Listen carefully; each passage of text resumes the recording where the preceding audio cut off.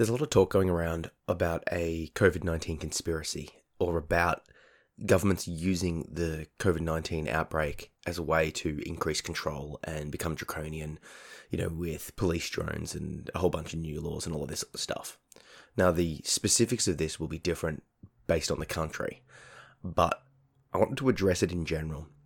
Firstly, there's no evidence to suggest that the virus itself was man-made. There's a lot of different and independent research facilities that look into the structure, genetically of the bug, and is like, hey, this clearly jumped from species and it clearly evolved.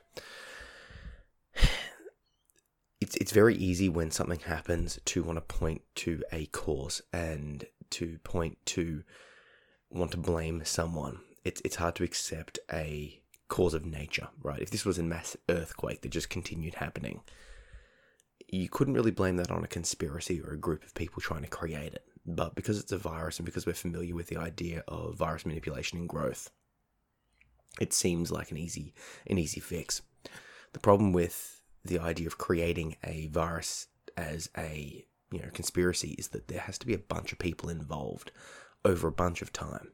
And in addition, a virus as a weapon is a terrible idea because you release it somewhere and in our world it spreads everywhere. And given the nature of the virus, it's going to kill heaps of people. It's going to cause a massive economic downturn. And it might even kill the people that, quote unquote, created it. Biological weapons are like bugs that can, like this, would just are terrible. They just will spread and can start impacting your own country or your own people. And to suggest that it would be like a small cabal of people is equally silly because they too could die. And the other problem with biological weapons is they can get out of control. If there is a risk that COVID-19 will mutate or change, making it more deadly. So anyone doing a sort of conspiracy down that path, it's like, what purpose do they have? No matter what, there's always going to be conspiracies. People will always think that there's this overarching reason or cause behind it, but you got to look at the reasons why. What do they have to gain, and what would you have to do to attain it and to do it? To be able to have the facilities to make a bug like this, to release it, to disperse it, you would need massive amounts of funding, and then also a very, very tight-lipped group of people that are experts, and it just doesn't work. It just wouldn't happen. And the second thing that people point to is go, well, okay, but look at all of these people doing all of these things. They're taking advantage. This happened during 9/11 and every other conspiracy. It's like, yeah, but what about this person who took out insurance? Or what about, how the governments did this? And now what about when this person stayed in power? And there'll be reasons. And the thing is from this outbreak, people are going to profit. People are going to profit from it because that's what humans do. Humans take advantage of the situation, right?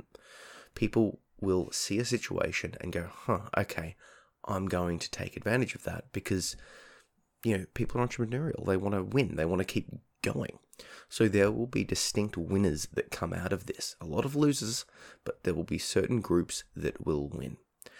And it's easy to look at the state of the world after the fact and go, okay, but this government now was able to push this bill through, or this company rose to power on the back of this, or this person was able to make a massive profile because of it.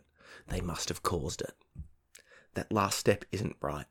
The reason it's not right is because no matter what happens, people will act, and their actions will cause some of them to win. Now, you don't hear about all the losers, but you do hear about the winners. You hear about the ones that are winning, and that sort of benefited most from it because they're the standouts. So if you find out a company, for example, I'm just making up something, but a company that makes masks rises, 10 times market share, and the CEO makes $1 billion, and, all of their employees get heaps of money and yada yada. You'd be like, oh, conspiracy, they caused this. Did they? Or were they just in the position to take advantage of the current world situation? Or you'd be like, oh, the governments are now using, flying drones with, police lights to break up people. They must have caused this. Maybe.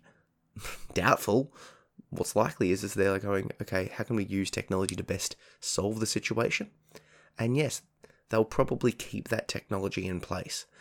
There's that liberty and freedom versus security and safety argument. There's an absolute risk that we will create more laws that will entrap us to combat this.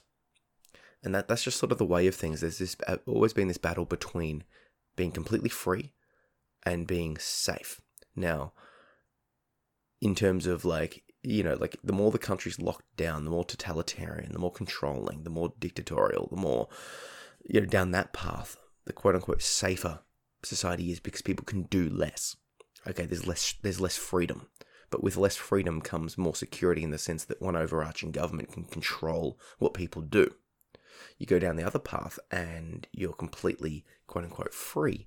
But the problem is that in that freedom, everyone's free, and everyone's free to act how they like. And unfortunately, that can cause people to take liberties of that freedom and cause the rest of society to suffer. So if you take the current case, if everyone's free and does nothing, COVID spreads and more people die, right? There's a risk of mutation, etc. If we restrict people's access, we lose that freedom, but we gain a bit of security. And now the battle is finding, where do we feel this security should lay? Should it lay here, or should it lay over here, or should it lay down here? Now, some countries that are already totalitarian have the ability to lock their country down, to turn universities into hospitals, to, just to act. Whereas other countries, we've got this, particularly the more freer democracies, have a slower process to make this change, because they have to get the populace on board, because they can't, the leaders are elected, and there's this whole process. But none of this means there's a conspiracy. I guarantee you the laws will pass based on, in Australia and America and other countries, that will reduce freedoms, right? And the reason they will pass is because we'll look at the response that the world had to this crisis and go, if this happens again, we need to be able to act.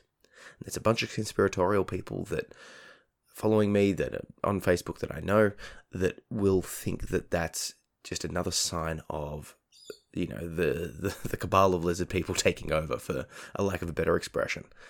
There will be a response, and that response will have to come in place, because we haven't responded in a way that we're on the back foot. We're dealing with this going, oh my God, we've been blindsided by this virus.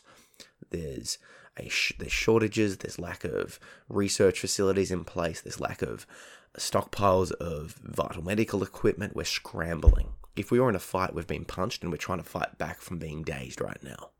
It'd be far better to be able to fight on the front foot. And that may mean giving police and governments powers that they don't already have. Is that a good thing? Is it a bad thing? I don't know. I don't know how to define where it is, because we don't know where it'll land. But what I do know is that there will be some freedoms restricted. It's like what happened in Australia when there was a mass shooting. The government was like, that's not good. Let's take away the guns. And now Australia's been pretty much free of mass shootings, right? And then you look to a country like America that has mass shootings quite often, and the government's like, let's keep the guns widely available. And it just keeps happening. Now, obviously, different cultures, different contexts, yada yada. But the Australian laws are less free, are more restrictive than the American laws. So there's more freedom in that sense in America. But the consequence of that more freedom is that people are more easily able to get the guns and therefore commit the crimes. The thing is with mass shootings, it's a couple of hundred people, right? Terrible. But it's a couple of hundred compared to potentially hundreds of thousands to millions from a virus outbreak. So you can argue that each individual action of a gunman is terrible, but it's not catastrophic to, the world's economy, literally. It's a terrible tragedy, but to push through a reform or change with, each instance, even if each instance is 50 people, 50 people, 50 people, 50 people in one state of America, in one town of America, will be not felt that significantly across the whole of America or the whole of the world. So it's very hard to push through these changes, whereas COVID-19 is being felt by everyone everywhere, which is why there'll be different changes. Who knows where this will land? There will be stimulus packages put through, there'll be changes in government. Now, some of those changes will have already been wanting to be pushed. People who wanted the changes that will eventually come through have caused this crisis.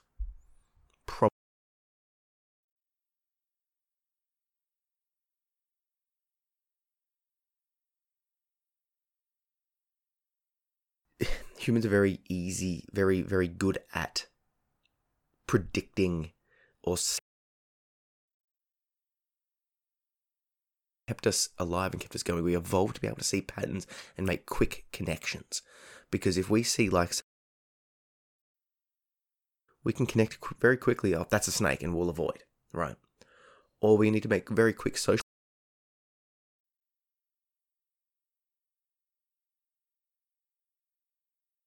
Cloud, and we're very quickly able to see faces and animals, right? It's even visual. You can look.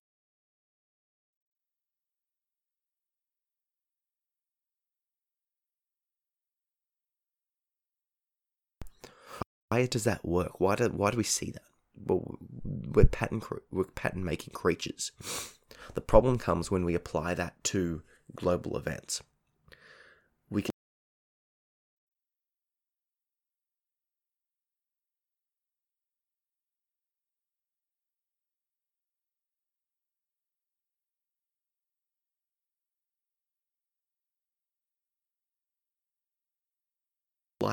More likely is that people are taking action. So the chances of there being a global conspiracy is quite low, if not impossible, because of all the moving parts of the world. Yes, people make deals. Yes, people do all of this sort of stuff, and there have been conspiracies being about, but it's just unlikely because of the mass coordination needed of what would have to happen. What's far more likely is that people are just taking advantage of a situation. And I'll put it right down to the micro level, to me, right? How am I, quote unquote, taking advantage of this situation? Well, I'm doing more podcasts. I'm doing more Skillshare courses, right? I'm releasing more of my content online. Why? Well, people are going to be staying at home. People are going to be wanting more stuff to do at home. So they're going to be wanting to learn more stuff at home. So I'm like, okay, well, how can I take advantage of this? Quote unquote. I take advantage of this by putting out more content, by doing exercise courses online, by doing self-defense courses. People are worried about their safety. People are wanting to get fit. I have that knowledge and I have a platform to deliver it. So it would be wise of me to do that. So I am. I've seen an uptick in my views. Did I cause this? Well, of course not. But I'm taking advantage of the situation. Sounds callous, but it also makes sense. But you apply that across every field to every person. Politicians will be doing this. Business leaders will be doing this. Everyone is doing this, right? You take advantage of the situation you've got to best better yourself. And when the situation drops and comes back to normal, that's what people will be doing as well, right? It's what we do in response. It might seem callous, it might seem harsh, but it is a fact of human nature. It doesn't mean there's a conspiracy about it. I want to highlight a couple more things on this because obviously it's quite topical.